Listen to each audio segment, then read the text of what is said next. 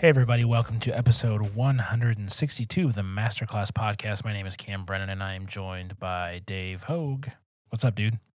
Hey, I am lately just realizing how fast time goes by. Mm-hmm.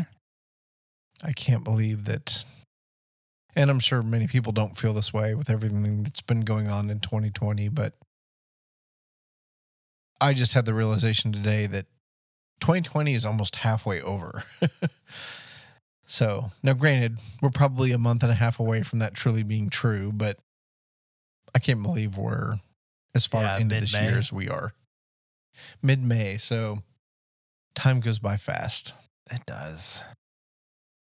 And you would think that, like staying at home and having no social life would make it go slower, but this 2 months has gone by pretty fast for me, all things considered. Yes. Well, and that was kind of one of the things for me that kind of was a catalyst for this was I dropped my laundry off on March 7th and picked it up today, and it is now May 18th. And for some reason, that little kind of bookend of dropping off and picking up my laundry made me just go, how in the heck did 2+ months go by that quickly? Yeah. 2 weeks 2 months in the nude. That's one way to live your life. Not quite naked, but, slumming it a little. Sans dress shirts. Yes. But I do have mine on now. I see. My collared shirt. Yes. Collared and checked. Meanwhile, yes, I have my very, very fancy gray hoodie on because, well, I don't know, Dave. I don't get fancy for you anymore.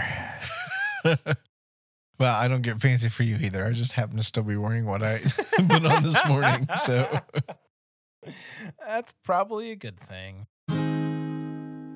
All right. So we are going to start with James 4:4 and go through verse 10.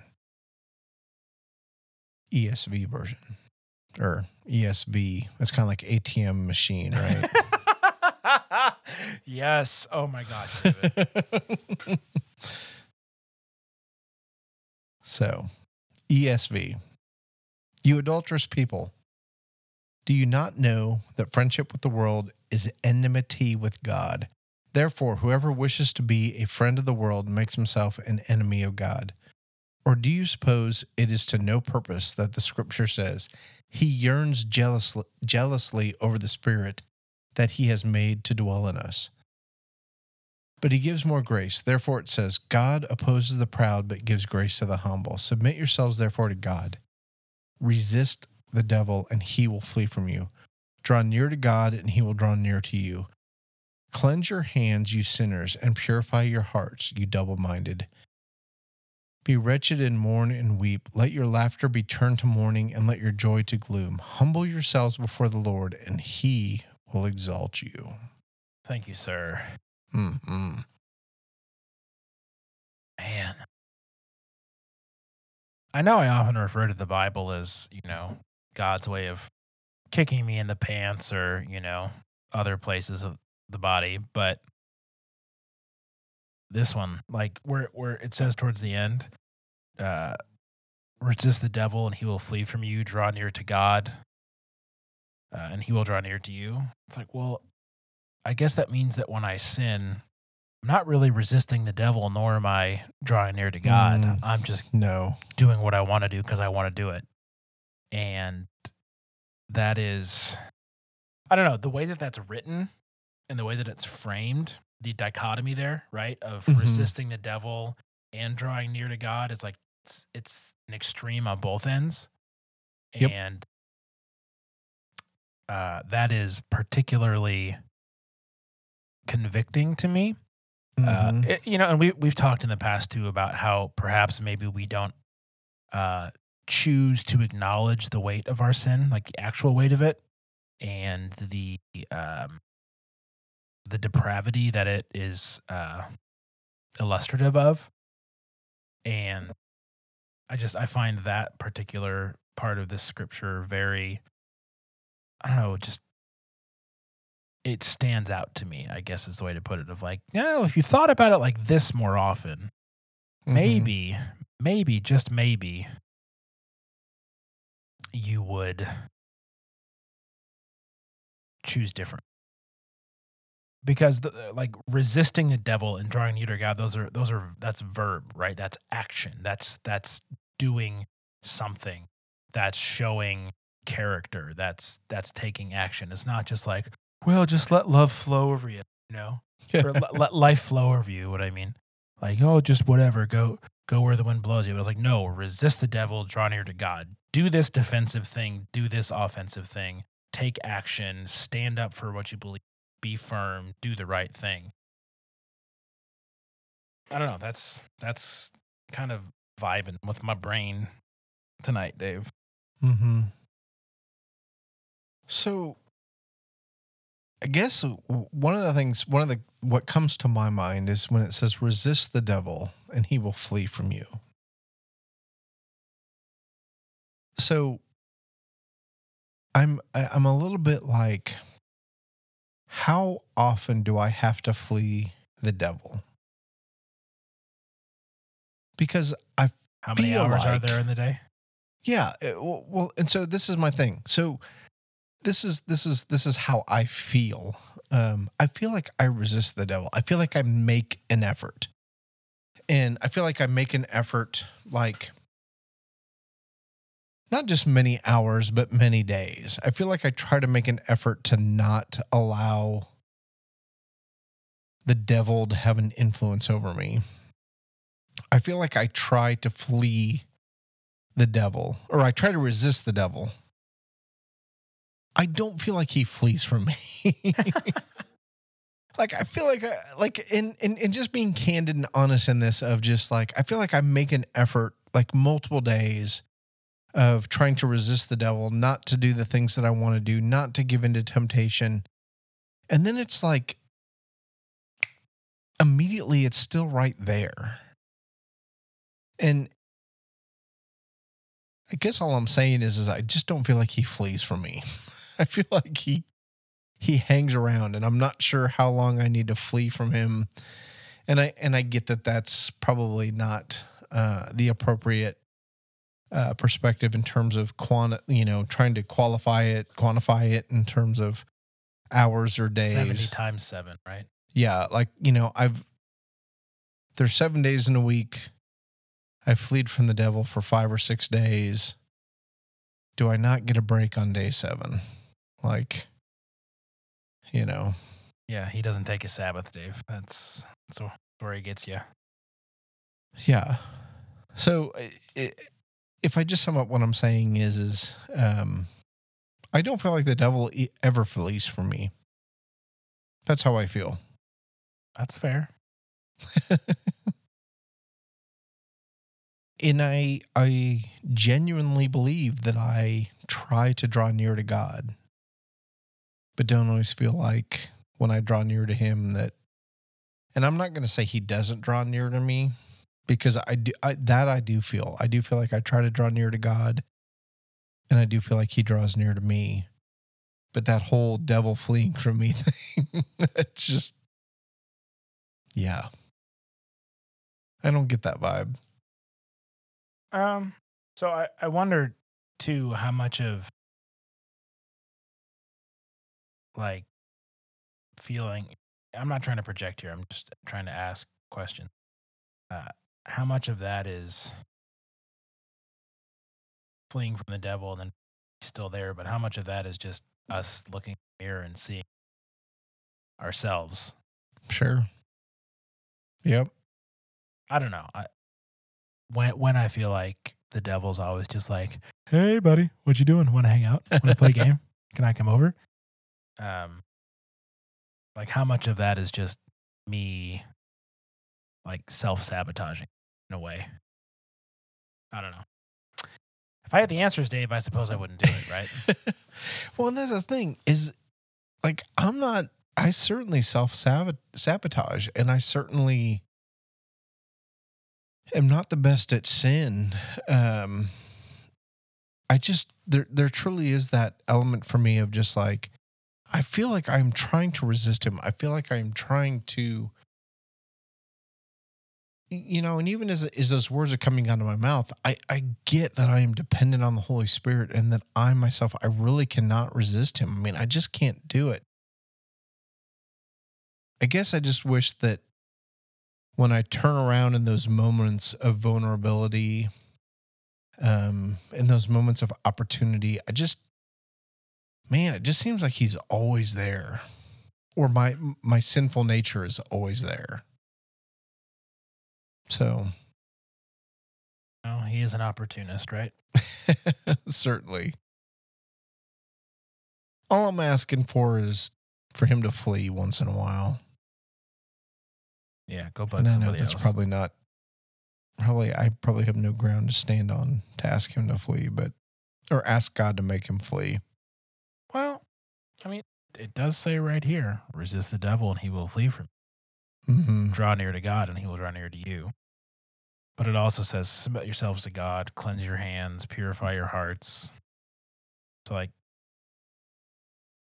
I think perhaps, like, is in other locations in Scripture, like, we can focus on that one part that says, resist the devil and he will flee from you, and ignore all the surrounding stuff. Like, Sure.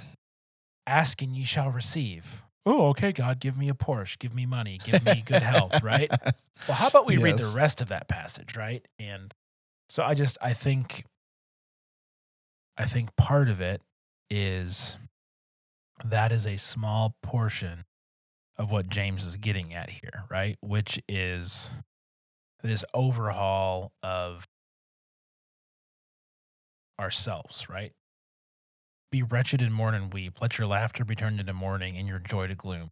Humble yourselves before the Lord and he will exalt you. Like, you need to get to that point. We need to get to that point where the realization is there's nothing I can, like, and this all sounds so trite and like nice, tied up in a neat little bow, which I realize is not how life works, right? But like, we've talked about this in a number of times. Like, we kind of have it really good as far as the world is concerned, right? Mm-hmm. We're both yeah. white dudes. Oh, yeah. We're both educated. We both have good jobs. We make good money. Like, from a worldly perspective, there's like, we've got it pretty good. And with that, I think can come, and we've talked about this a lot before too. So I'm not reinventing the wheel here, but like, just this contentment in what we can provide ourselves and the control that can have. And this gets back to my comment earlier about not necessarily acknowledging the weight of my sin. Like, do I really understand what God did for me, what it took for him to do it for me, why I needed him to do it for me? And then do I have that realization every single day? Or am I just kind of living life in this really nice bubble, most days, where, I can enjoy the status that I have. And I think honestly, like, that's one of the ways I think for me that the devil really gets to me is like, oh, you're good. You've got what you need. Like, you don't need to rely on other people. You certainly don't need to rely on God for stuff. Why, just enjoy what you have, and I don't know. That's one of my struggles is the complacency with which my circumstances right now can engender in my everyday life. Just like, why try? Why resist? Why draw near? Why not just enjoy things? I like enjoying things, Dave. It feels good. Sure. Well, and I think we're created to enjoy things. I think that's God's design. I don't think he intends us to be miserable or unhappy. It's just, for me personally, the things that I choose so often are not what he would have for me. Yeah. Same. So, So recently I've been reading in the book of Exodus and Moses and Aaron, and even in that, as I read that, and specifically, I think it's Exodus 23, not 100% on that, but Moses up on the mountain, Aaron's down with the Jewish people, and I don't know what the time frame is in terms of how long Moses has been up on the mountain. Mm-hmm. But the fact that they create this golden calf to worship. Yeah, it couldn't have been a few hours, right? Yeah, it certainly was not. It was sure. Yeah, it was not a few hours. Well, he's been gone for 15 minutes. Get out the smelting kit, kids. We're going to build a cow. But you know what? Here's the thing. Even if he's been up there for a year or two, which I don't think it's that long. I hear the story and to me, it just seems absurd. It just seems like, you got to build this golden calf. You got to, and it's Aaron. I mean, we're not talking some schmutz here. I mean, this is like, yeah, it's Moses' brother. It's and so I don't know. I that story this morning to me, twofold, just how stupid we are as human beings, as created beings, how sinful we are. We talk about instant gratification in the 21st century, and I have to think to some degree, with Aaron and the golden calf, there was some instant gratification going on there of, okay, Moses has been gone long enough. We're gonna take things into our own hands.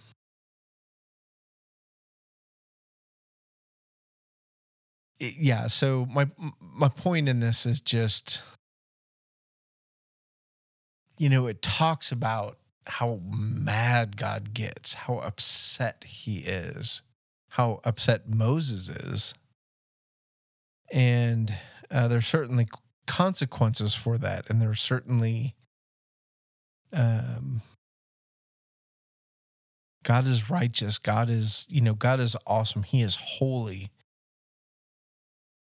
Even just in all of that, the word that's coming to my mind is shenanigans. Even in all of that, there's just an element of God's grace and God's provision and his desire to be close to his people. Mm-hmm. So I don't know. My point being in all of this is God is a good God.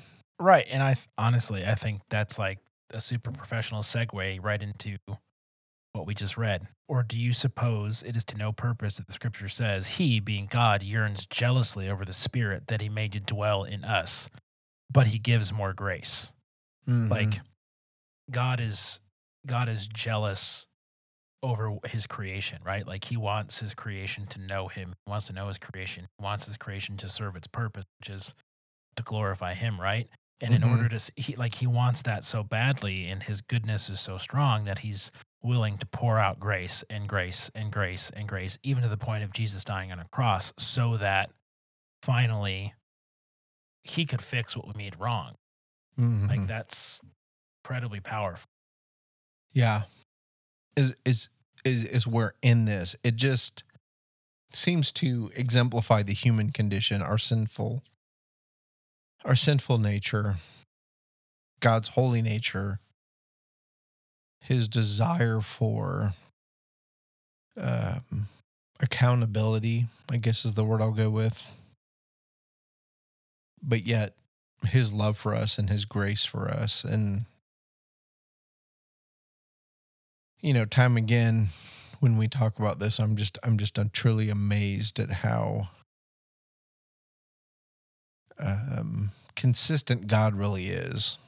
And I think people would argue that he's not, but if you read the Bible from beginning to end, he certainly is. He's certainly a God of grace. So I'm grateful for that.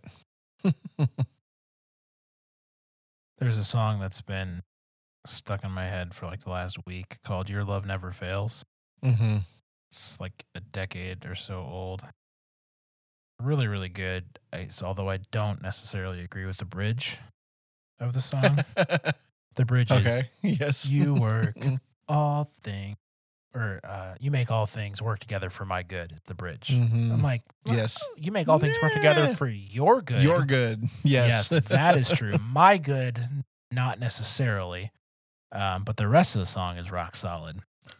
So I've been trying to figure out what the bridge should be. Like, what can I pull in from a different song that's a little more accurate that would make for a killer bridge in that song? But I'll link to it in the show notes nonetheless because I think it's musically it's very representative of last decade. Do you think? I think it came out in like 2007, 2008. So Yeah. it's like, yeah, white guy Christian rock. But still, chorus and verses are catchy. Bridge, not so much. Yes. I'm even going to put that in the show notes. Don't like the bridge. Recently at the old dinner table, and I include my nuclear family and the spouses of my nuclear family. We've had some good discussions about things that are just going on in the world that I won't go into much detail about because there's enough crap going on. But one of my daughters genuinely broke down in tears over things that are going on in the world and was just very upset that things are the way they are. And to give some context, it really had nothing to do with the whole quarantine and coronavirus and all that kind of stuff. It was a much larger concept where she broke down over tears, and she actually said she was disgusted by X, Y, and Z. And I don't think you need to know the details of that, but it just occurred to me that when she came to that point of tears, and I'm looking at verse 9 here where it says, "Be wretched and mourn and weep. Let your laughter be turned to mourning, and and your joy to gloom." That she really did have that moment of her heart just being broken over this particular incident, this particular condition, this just sort of display in our world today. And I don't want to get too preachy here, but I think all of us at some point in our Christian journey, if we're seeking Him and we're desiring Him, our heart should be broken over what we see. And I mean that as an act of like the Holy Spirit in terms of just breaking our heart. And I think as you look at Scripture and you look at who Jesus was and the things that He cried over, His heart was certainly broken over things that He saw, over things that He experienced. And yeah, I just like I said, I don't want to be too preachy, but I think it's good to, I think a prayer of God, allow me to see the world the way you see the world. Break my heart over the things that break your heart is certainly something that we should all desire, that we should all seek. And I don't even want to say it's something that we should be in a constant state of, but you know, if you've ever wondered about your faith, if you've ever wondered about your walk, and you've had those moments where your heart has been broken over what you see, what you've experienced, over just that sense of things are not the way they should be, that brokenness, those tears are certainly things that indicate that you're in line with God's Spirit of, you know, we've said many times, you're not going to get it right. We're not going to be perfect. We're not going to always fly straight. And it's probably not every day, every week, but there is certainly that aspect of our heart should be broken tears should be shed at some point during our journey over what we see, and I do think that's something that comes from the Holy Spirit and not just from our own doing, our own efforts. So, and then even as I look at verse 10 here, it says, "Humble yourselves before the Lord, and He will exalt you." And I guess my initial just thought is that our motivation should not be an if-then. If you humble yourself, then God will exalt you. That humbling yourself before the Lord should be a natural place that He then can exalt you. It should not be I'm humbling myself so that God can exalt me. God is really good at understanding our motivations. And He would see that, that is very true. A couple light years away. So sure. I think that's a great place to end. Cool. I appreciate your willingness to let us in there a little bit on something going on, family. Thank you. Yeah, I feel like I rambled a little bit, but yeah, it's been a tough week, to be honest. It's been a tough couple weeks since we last recorded. For me and my people, the people that I surround myself with on a regular basis. Yes. Progeny. Sure.